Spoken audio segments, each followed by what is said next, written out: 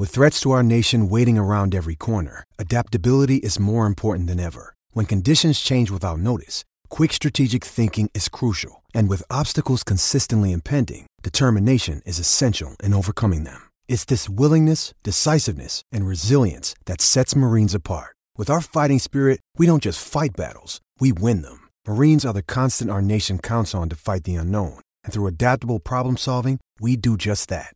Learn more at marines.com. There's no bigger fan of the Iowa Hawkeyes than Iowa's premier dish retailer, Big Dog Satellite and Solar. If you can't watch live, there's no better way to record every game than the Hopper from Dish. Search or call Big Dog today and ask for the Hawkeye Tailgater Special. Pour one more beer for me. Exile meets quality so savagely. Best beer in all the land, brewed with a loving hand. From bottle, keg, or can, Exile Brewing, E-X-I-L-E. For me, E-X-I-L-E. Let's drink football. Enjoy your exile.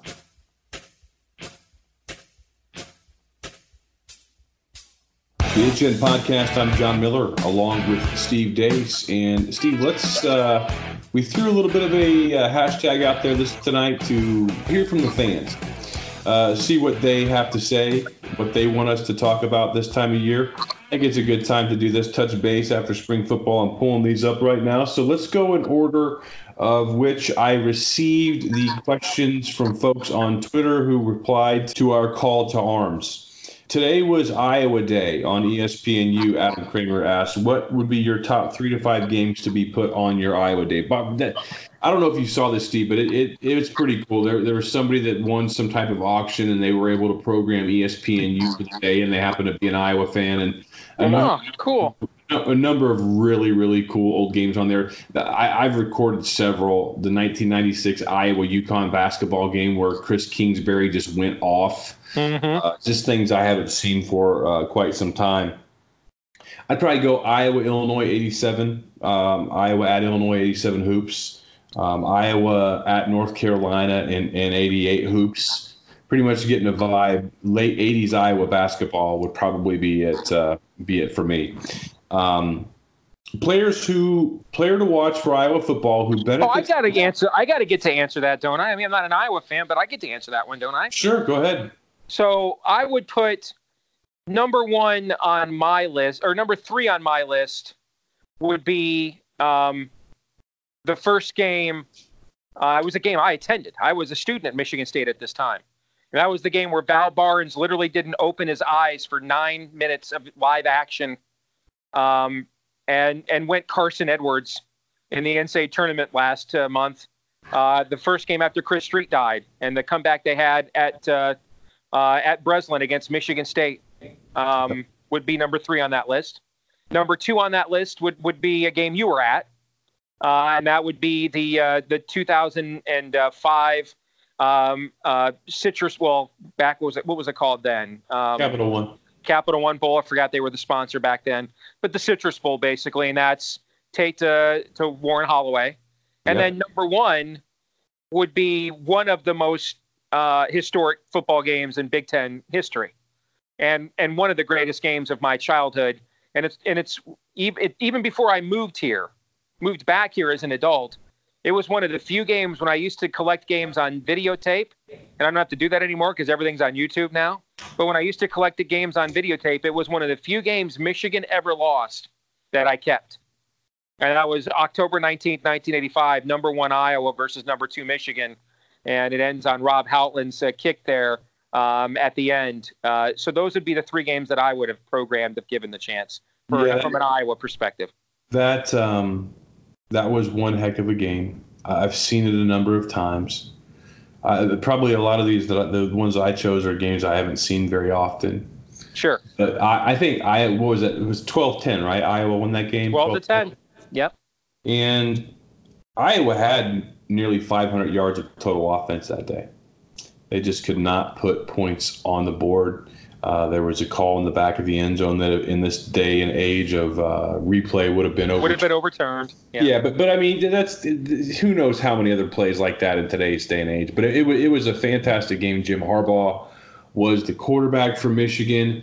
There was an NCAA rule, if you can believe it or not, at the time. You could be too loud, yeah. The home crowd could be penalized for being too loud if it interfered with the visiting team's ability to change plays at the line of scrimmage. I mean, how freaking stupid is that? And no coach was a bigger douche about using that than Bo either. I mean, he and Harbaugh used that constantly, and it was almost like a pro wrestling act. Like they were trying to piss the opposing team's fans. Yes. Like I remember we played a game the next year at Wisconsin back when back in the mid '80s. TBS had a lot of these games for people that aren't old enough to remember that. I don't even really remember that, and I'm older than you. and it was the game where I think it was Bo's 200th coaching win or something against Wisconsin, and it was the mid '80s, and Wisconsin was just terrible. Historically they were on one of the worst runs in modern Big Ten history. I mean, a lot of teams, we would just go up there, throw our helmets out there and win. Right. And I mean, it's like 34-10. And I just watched this game a couple summers ago, so that's why I remember it so well.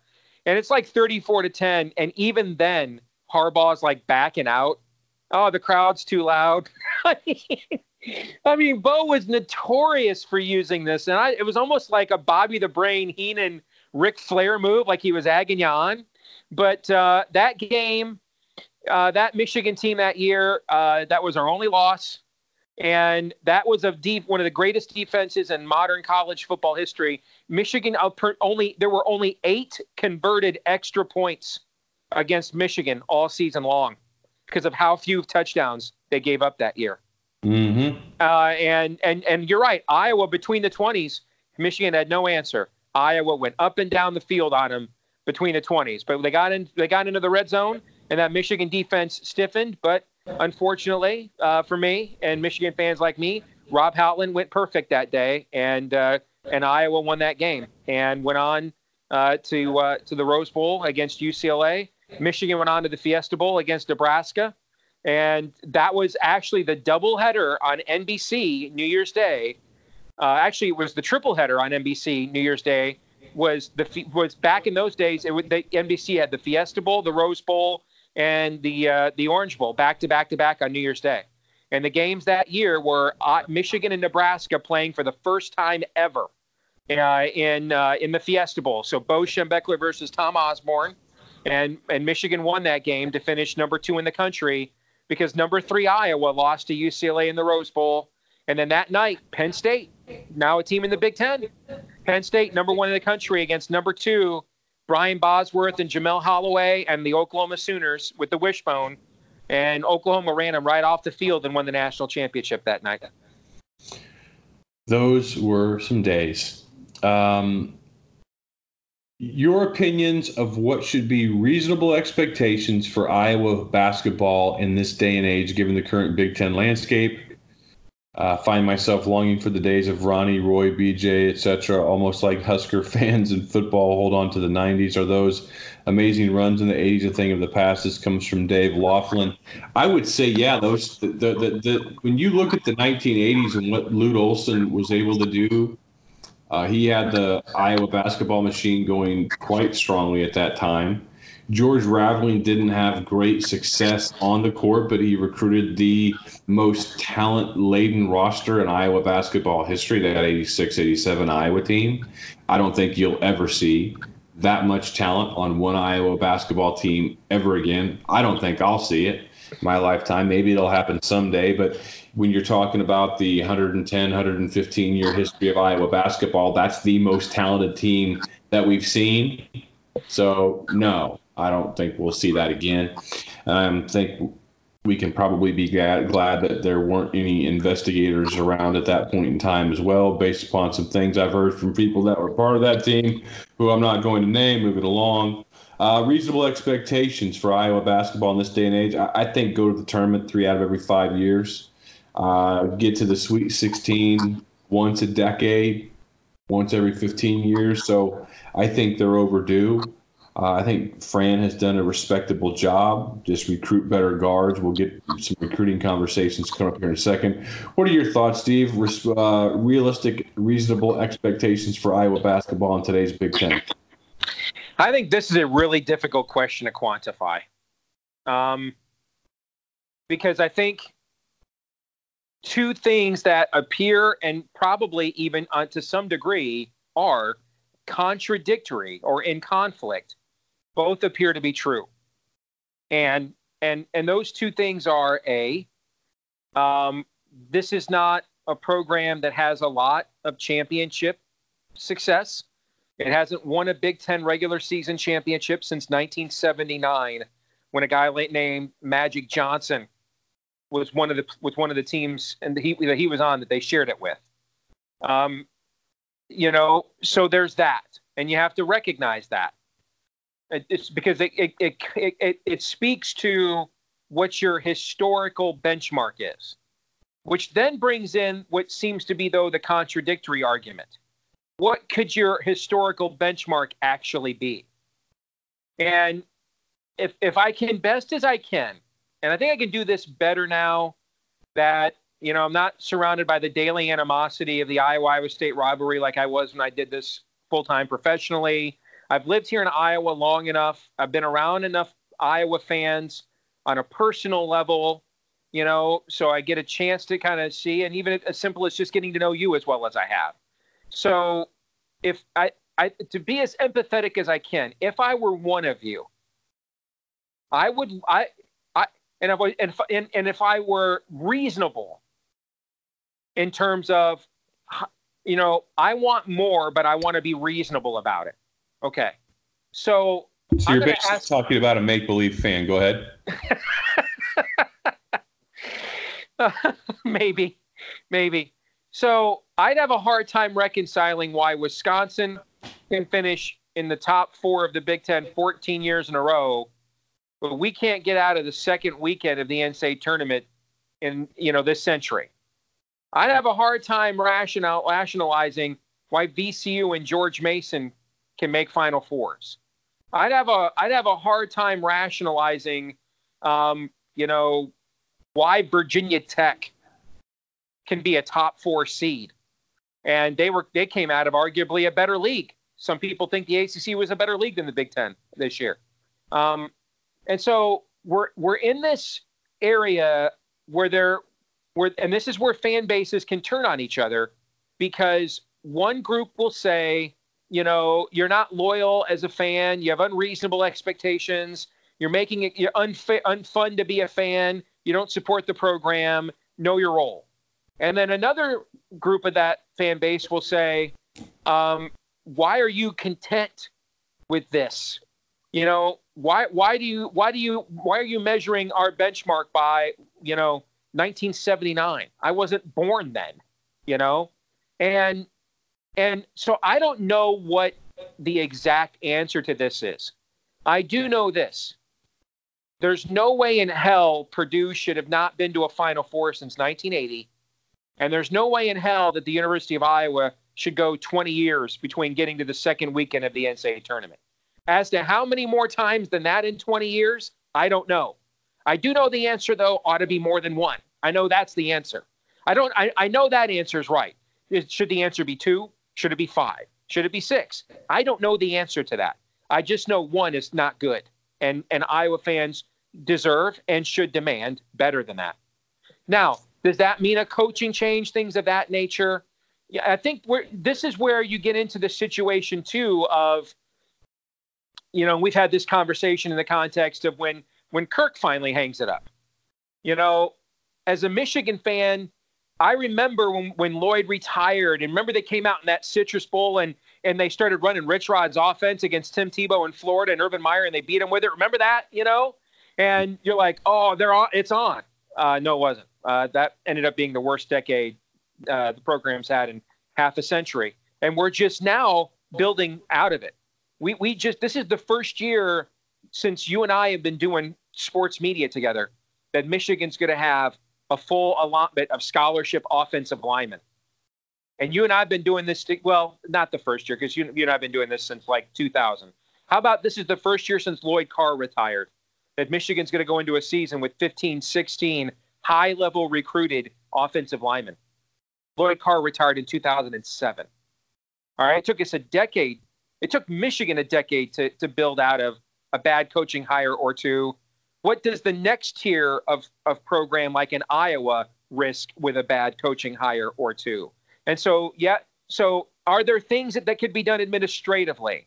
And this is where who your AD is matters, in terms of who your assistants are. I thought, for example, the performance of Iowa's assistants in those two games, and maybe the way that they were structured, they were set up to fail, but the team looked abysmally prepared to play a college basketball game in both cases.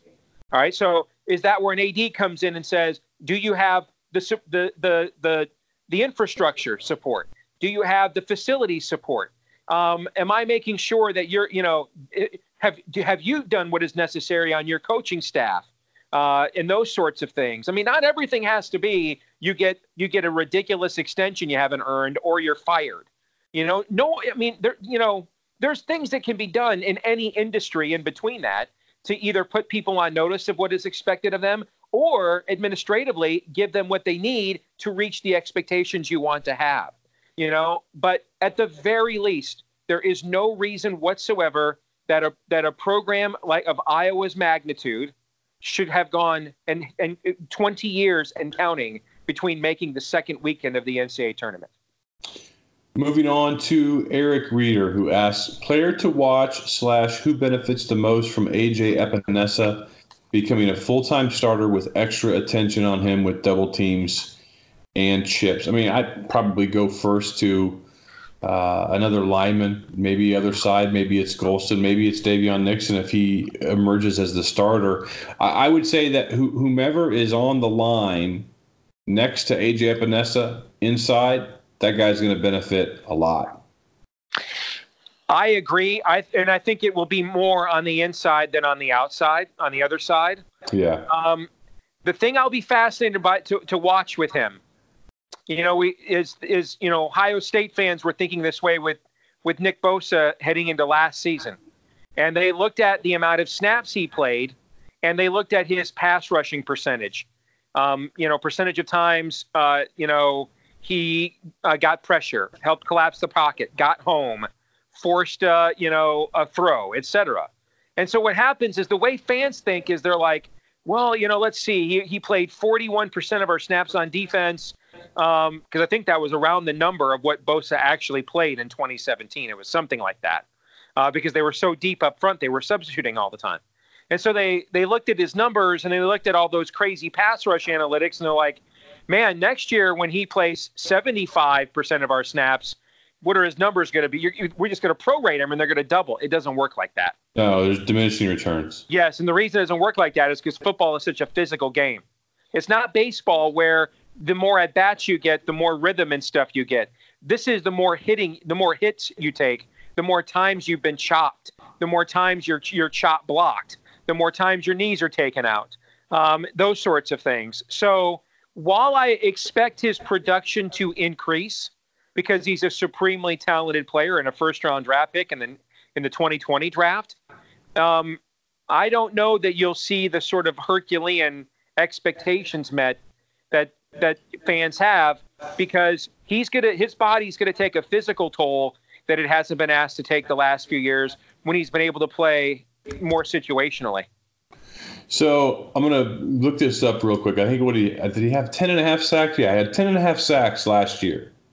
I was tied for 13th in the country and then led the Big Ten, and the guy that didn't start. If I gave you an over-under for 2019 for AJ Epinesa right now on sacks, and I put it at 10.5, what are you taking? I might take the under, John. I might. That's what, if you made me take one, I'm taking the under. Because here's the other thing too. Every offensive he's on everybody's list now. Okay, and what every offensive coordinator's head coach is telling him, and every offensive lineman's offensive coordinator is telling him for 12 games. Don't let that guy beat us. Double team him, triple team him. Don't let that guy beat us. He's on the so he is you know, you can go find some film of Rashawn Gary in his college career at Michigan where he is literally getting triple teamed and then chip blocked after that. That's AJ Epinesa, 12 weeks starting in August. Mark my words. Okay. Yep, I agree. Totally agree. It's like last year when we were talking about the Iowa's tight end position in August, and I said on this podcast I felt that T.J. Hawkinson was going to have a better season than Noah Fant. I'm not saying that Golston or another defensive lineman will have a better season than AJ. I just don't think he's going to have this type of season that some people think that he's going to have, just because he's going to play more, as you talked about earlier. Was Wisconsin's, this comes from Cade Walls, was Wisconsin's slip up in 2018 a sign of a new reign in the Big Ten West? If so, can Iowa regain the title of bullies of the Big Ten? Do you think that was a one-off for Wisconsin? I mean, for them to get back to the defensive level they were at prior to last year, and from the time they made the switch to the 3-4 when Gary Anderson came in, I mean, that was national championship caliber defense they played for like 5 years. Mm-hmm. It's crazy to think that Wisconsin could continue that after they kept losing linebacker after linebacker after linebacker. Do you think last year was an aberration, or do you think there's more pain in store? Well, we talk about this in the Bigger Ten podcast this week. You had them going 7-5 overall. That was before you saw any spring activity, and before I think you knew that they were going to be so young at quarterback. Yeah, you're looking at a freshman quarterback is starting there now, and a highly recruited one. I can tell you, I can't remember his name off the top of my head. Forgive me. But I can tell you that he was number one on Michigan's board in the last class. And they tried to get him to flip after he committed to Wisconsin as well. So he's an early enrollee. My guess is, he'll be the starting quarterback when the season opens.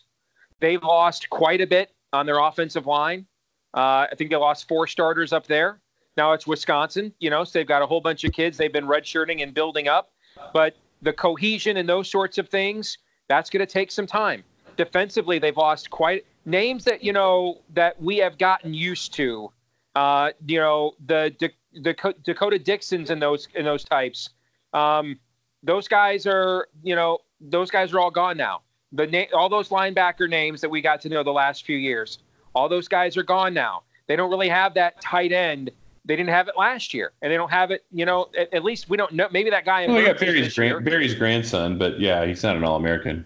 Yeah, so they have a tremendous running back, but they always have a tremendous running back.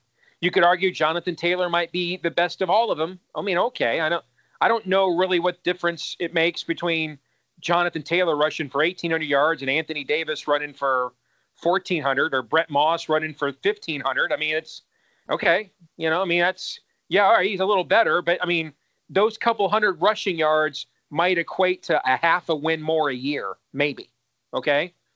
So, and the rest of this division is caught up with them. You have Northwestern is going to have a lot of the same team we just saw, but without Clayton Thorson, but they're replacing him with a 5-star quarterback, the transfer from Clemson. Iowa, I think, has the best personnel in the division. And could have challenged Michigan and Ohio State for the best personnel in the conference, if not for every guy they needed to come back that could go pro, went ahead and went pro. And looking at the latest NFL draft rankings, I think those 3 guys all made the right decision. I think they're all going to be top 100 draft picks, which means picked in the first 3 rounds of the draft, and they're going to make really good money. You look at what Minnesota's doing with the way they have recruited their youth. They just won that bowl game. They started 7 freshmen in that game. They had the youngest team in all of Power 5 college football last year. And then they won that game. I mean, when was the last time they won the Axe ever, let alone at Madison? I thought it's been like 15 years or some crazy number. So now you're going back to when they have like Lawrence Maroney and all those guys running for 1,000 yards all the time. So I think they've taken not as big of a step back as we think. Like, I don't think they were as good as their record indicated. They were just very solid and with a built-in identity who didn't beat themselves in a division where a lot of these programs weren't established. But They weren't beating Penn State and Michigan and Ohio State, although in a lot of those years. They were losing to those teams right. in a lot of those years. So I think what's happened is they've taken a bit of a step back, not as big as that we think, but it's just kind of more of a correction. But the rest of the division has gotten better. Over under on number of Iowa football regular season wins the next 2 years necessary to make Iowa fans accept the hiring of Brian Ferentz as head coach. Eldon Whetstone asked that and says 18 is the number. I think over the next 3 years. 2 years. Okay. Regular season wins, so that would be 9 wins a season. If they went 11 1 year and 7 the next, I don't think that's. I don't know. I don't know. I think that 18 probably gets it done. Are there some people that have Ferentz fatigue? Sure, but I think Brian's different than his father. So, but I think that Iowa really, really, really needs to capitalize on the opportunity they have before them this coming season. You mentioned Iowa may have the toughest schedule in the Big Ten Conference. We talked about that in the Bigger Ten podcast this week. And they do. But when you look at these games individually, I think that Iowa's talent holds up well with the teams on their schedule. And you have a third-year starter coming in at quarterback. He needs to be more consistent. You've got a defensive line that may not be as thin as we thought it was going to be. You have a fairly experienced secondary. You have linebackers that are experienced. You have potentially 2 NFL top 3 round draft picks this coming draft, in 2021 or 2020 rather, at tackles for you. You have a stable of running backs that you didn't have last year. They need to win 9 or 10 games this year. I think this is an interesting question because, well, actually, they've all been interesting questions so far. What I think is uniquely interesting about this question is do we have to consider that it may not be as simple as how the math adds up, but the kind of math that was used to arrive at the answer. Meaning, let's say they're 9-4 at the end of this season. And the 4 losses are at Iowa State, at Michigan, somewhere else, and then a bowl game. And in all those games, you and I go back to the debate about whether quarterbacks regress the longer they're at Iowa or not. And Stanley, is dropping steamers. And, they average 14, 17 points a game in those losses. Meaning, are all 9-4 kind of seasons equal is what I'm asking. Because if the over-under is 18, that's what we're talking about in the 2 9-win seasons. Are all 9-win seasons equal? Could in that environment where offensively, they don't blow people away, would Iowa fans buy, hey, Brian did the best he could under the restrictions that his dad gave him, and now that he's in charge, the genie's coming out of the bottle? I don't know. I'm asking these questions. I'm just trying to figure this, do the math here on the fly. What are your thoughts? I think it's a good point. I don't know. It's difficult, obviously. I mean, we're both just sort of pontificating. I think there's going to be a segment of fans, Steve, that regardless, they don't want Brian because they're just going to feel it's going to be Kirk 2.0. Mm-hmm. I don't think a Brian Ferentz-led Iowa football program is going to be exactly like a Kirk Ferentz-led program. Do I think the DNA is going to be very similar? Absolutely. I mean, literal, relative to father to son. But do I think Brian would tweak more things? Yes, I do. I think we've seen some tweaks and some more openness to change since Brian has been a part of this staff. And I think that Brian, if he were the one calling the shots, absolutely, I think that things would be different. So I don't know what that number is. You're right. It is a very good question. I actually, I hope that it's a good debate, a debate we have, because if they do continue to do well, they're recruiting they're just recruiting really well right now. They have been for the last few years. So, all right. So let me give him some advice. All right. Yeah. As a guy that's laid out, help lay out some campaigns in my day job. If this is something they really want to lay the groundwork for, all right, then you have to begin the process now of laying the groundwork to create the framework for the response that you help to generate when the time comes later. So one way I would do that, for example, is if you're going to, if you get to the point, like, let's say it's,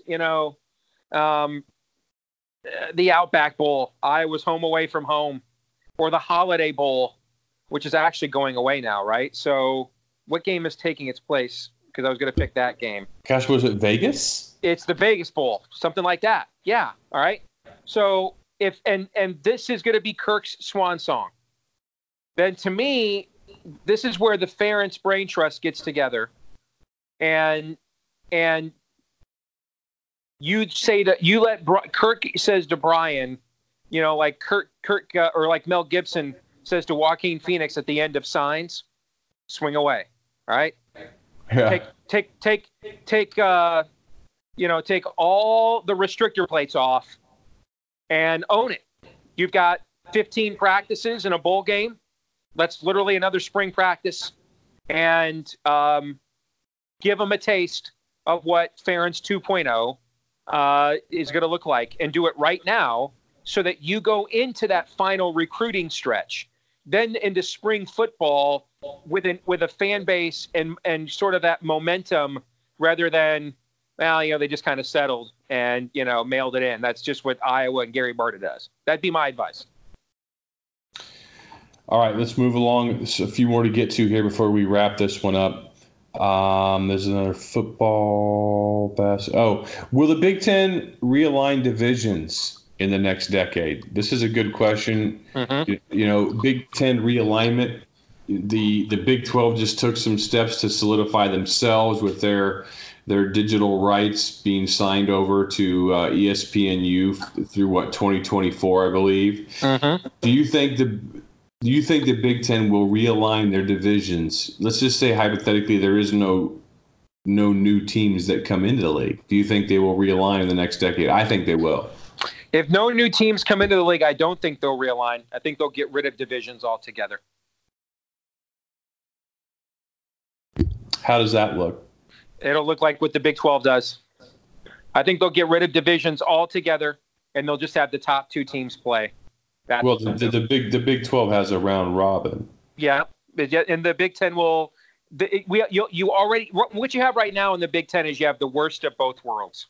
Right. You have the inability you have an unbalanced schedule with divisions. Okay, and so you almost have double segregation.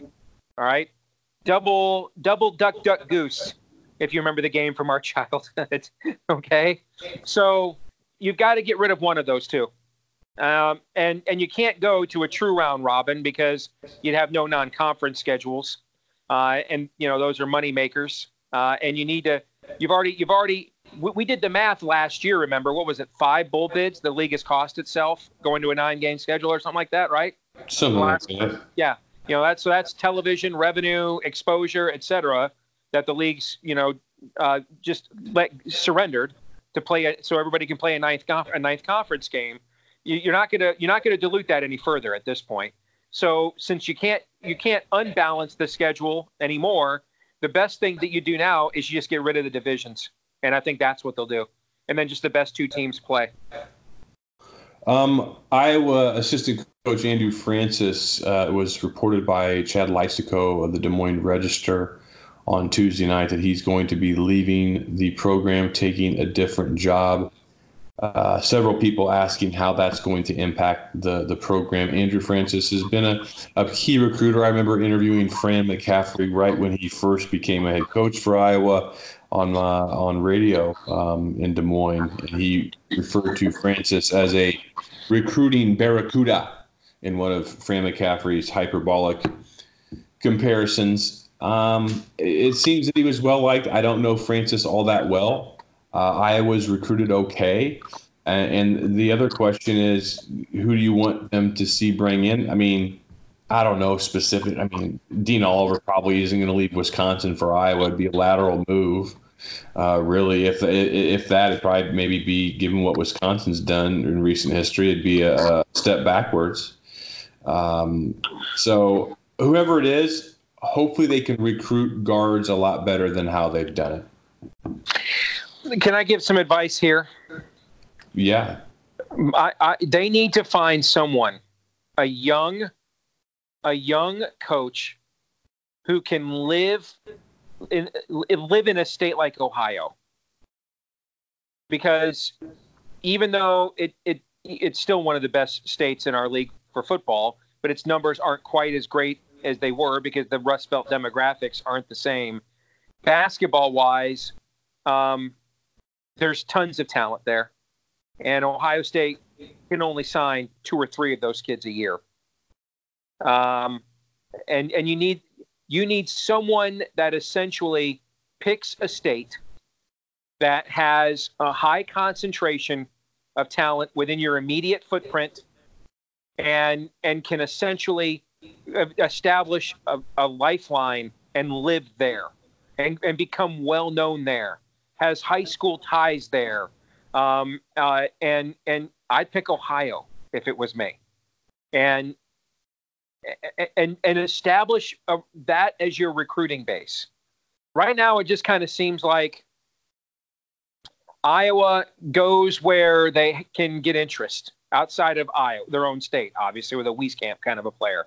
You need another lifeline. You need another plumb line. Where do where are your primary recruiting areas at? And to me, I'd make it real simple. I'd pick a state that produces a ton of talent, and the number one school in state can only really sign 2, 3 at max 4 of those kids a year. Where are the rest of them going to go? Right. Well, I mean, they got Aaron White out of the state of Ohio. Yeah. Maybe go find another one of those guys. I'd be all for that. Michigan's last 2 point guards. Guess what state they're from? Yeah. Ohio. Trey Burke, Xavier Simpson. I think those guys are pretty good. Are they okay? They're okay. Yeah, they're all right. By the way, Trey Burke's 2 schools.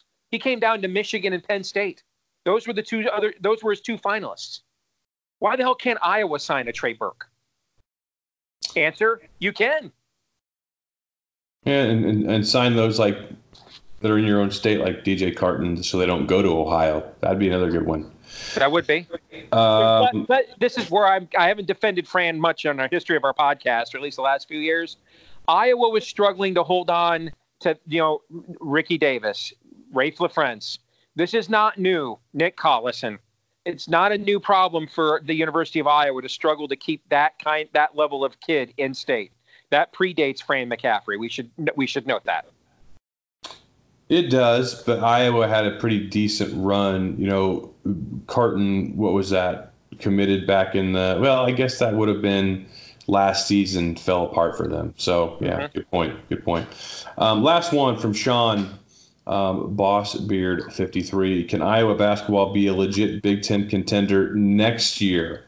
Not just in the top half, but a top dog. My answer is no. It won't be top dogs. I think Michigan State and Michigan, pick your order depending on who comes back, who stays, who winds up signing with an agent and really staying in the professional ranks. We won't know that, Steve, really till after the NBA draft now at these new rules. So we've got quite a ways to go before we really know that. Let's clarify that real quick so people know what we're talking about. Because I still see, and I understand why, because it's been this year since this kind of was the Jess Settle rule. He was the first major college star to test this, from what I recall. But so now I still see people panicking when they read Anthony Cowan of Maryland is declaring for the draft and signing with an agent. He's gone. Not necessarily. The new rule now is a player can sign with an agent, and as long as he didn't get any improper benefits, which do not include travel, physical training, meaning can't give mama a down payment on a Lexus or a new house. That's what it is. Not the basic necessities of preparation for the NBA combine. All right. So provided you sign with an agent and then you drop out of the draft by May 28th, you can immediately have your eligibility restored. And they're working on a rule right now that it looks like it's going to be put in place for this cycle that if you end up staying in the draft, but were invited to the NBA draft combine and don't get drafted and didn't take any improper benefits, then you can return. And the reason why that's important is the NBA draft combine is anywhere from 60 to 70 players every year, and there's 60 draft picks in the NBA. So there's almost no chance if you're an American player and you don't get drafted or you don't get invited to the combine that you're going to be drafted. And so that means if the odds that you stayed in the draft because you got an invite and didn't get drafted, there's only going to be a handful of those kids a year. And we're going to know who gets invited to the combine around the first week of May or when those names get announced. But I wouldn't necessarily answer no to this question right now. I would not. And here's why. I think Michigan State is settled. You know, Nick Ward may decide it's time for him to go. You know what my theory is with him. He's a really good player. All right. But they're a better team without him. The style of play that Tom Izzo wants to play up and down the court, they play it better with Xavier Tillman in the lineup than him. And we saw that this season. So even if he goes pro, they're bringing everybody else back. And they've got a stretch four who was a big-time recruit named Marcus Bingham, who's been sitting on the bench waiting to take Nick Ward's minutes as well. They are going to be the preseason number one team. With all these Virginia guys declaring and everything else, Michigan State's going to be the preseason number one team. All right? But after that in our league, I don't know what's going to happen next. I think at least two of Michigan's three are not coming back. Matthews is gone for sure. Jordan Poole is gone for sure. I think Iggy is 40-60. He would like to be gone, but he is open to coming back if he doesn't get invited to the combine. Okay? And so for Michigan, it's going to depend on, they're going to return a very strong core with Teskey, Simpson, and Livers. They had a really good recruiting class last year, and most of those guys didn't play. So they're going to still have a pretty good 8-9 man rotation. But if Wieskamp returns, and I think that he will, I don't know that Iowa's 8-9 man rotation isn't better than theirs, depending on which grad transfers Michigan adds here at the end. We know Purdue is losing, its two big senior shooters, and Ryan Klein and one of the best players in school history, Carson Edwards. And they're not a reload program. They'll have to cycle back up now, probably. They bring some of these guys back. They'll be pretty good, but they're not going to win another Big Ten championship with what they have coming back, in my view.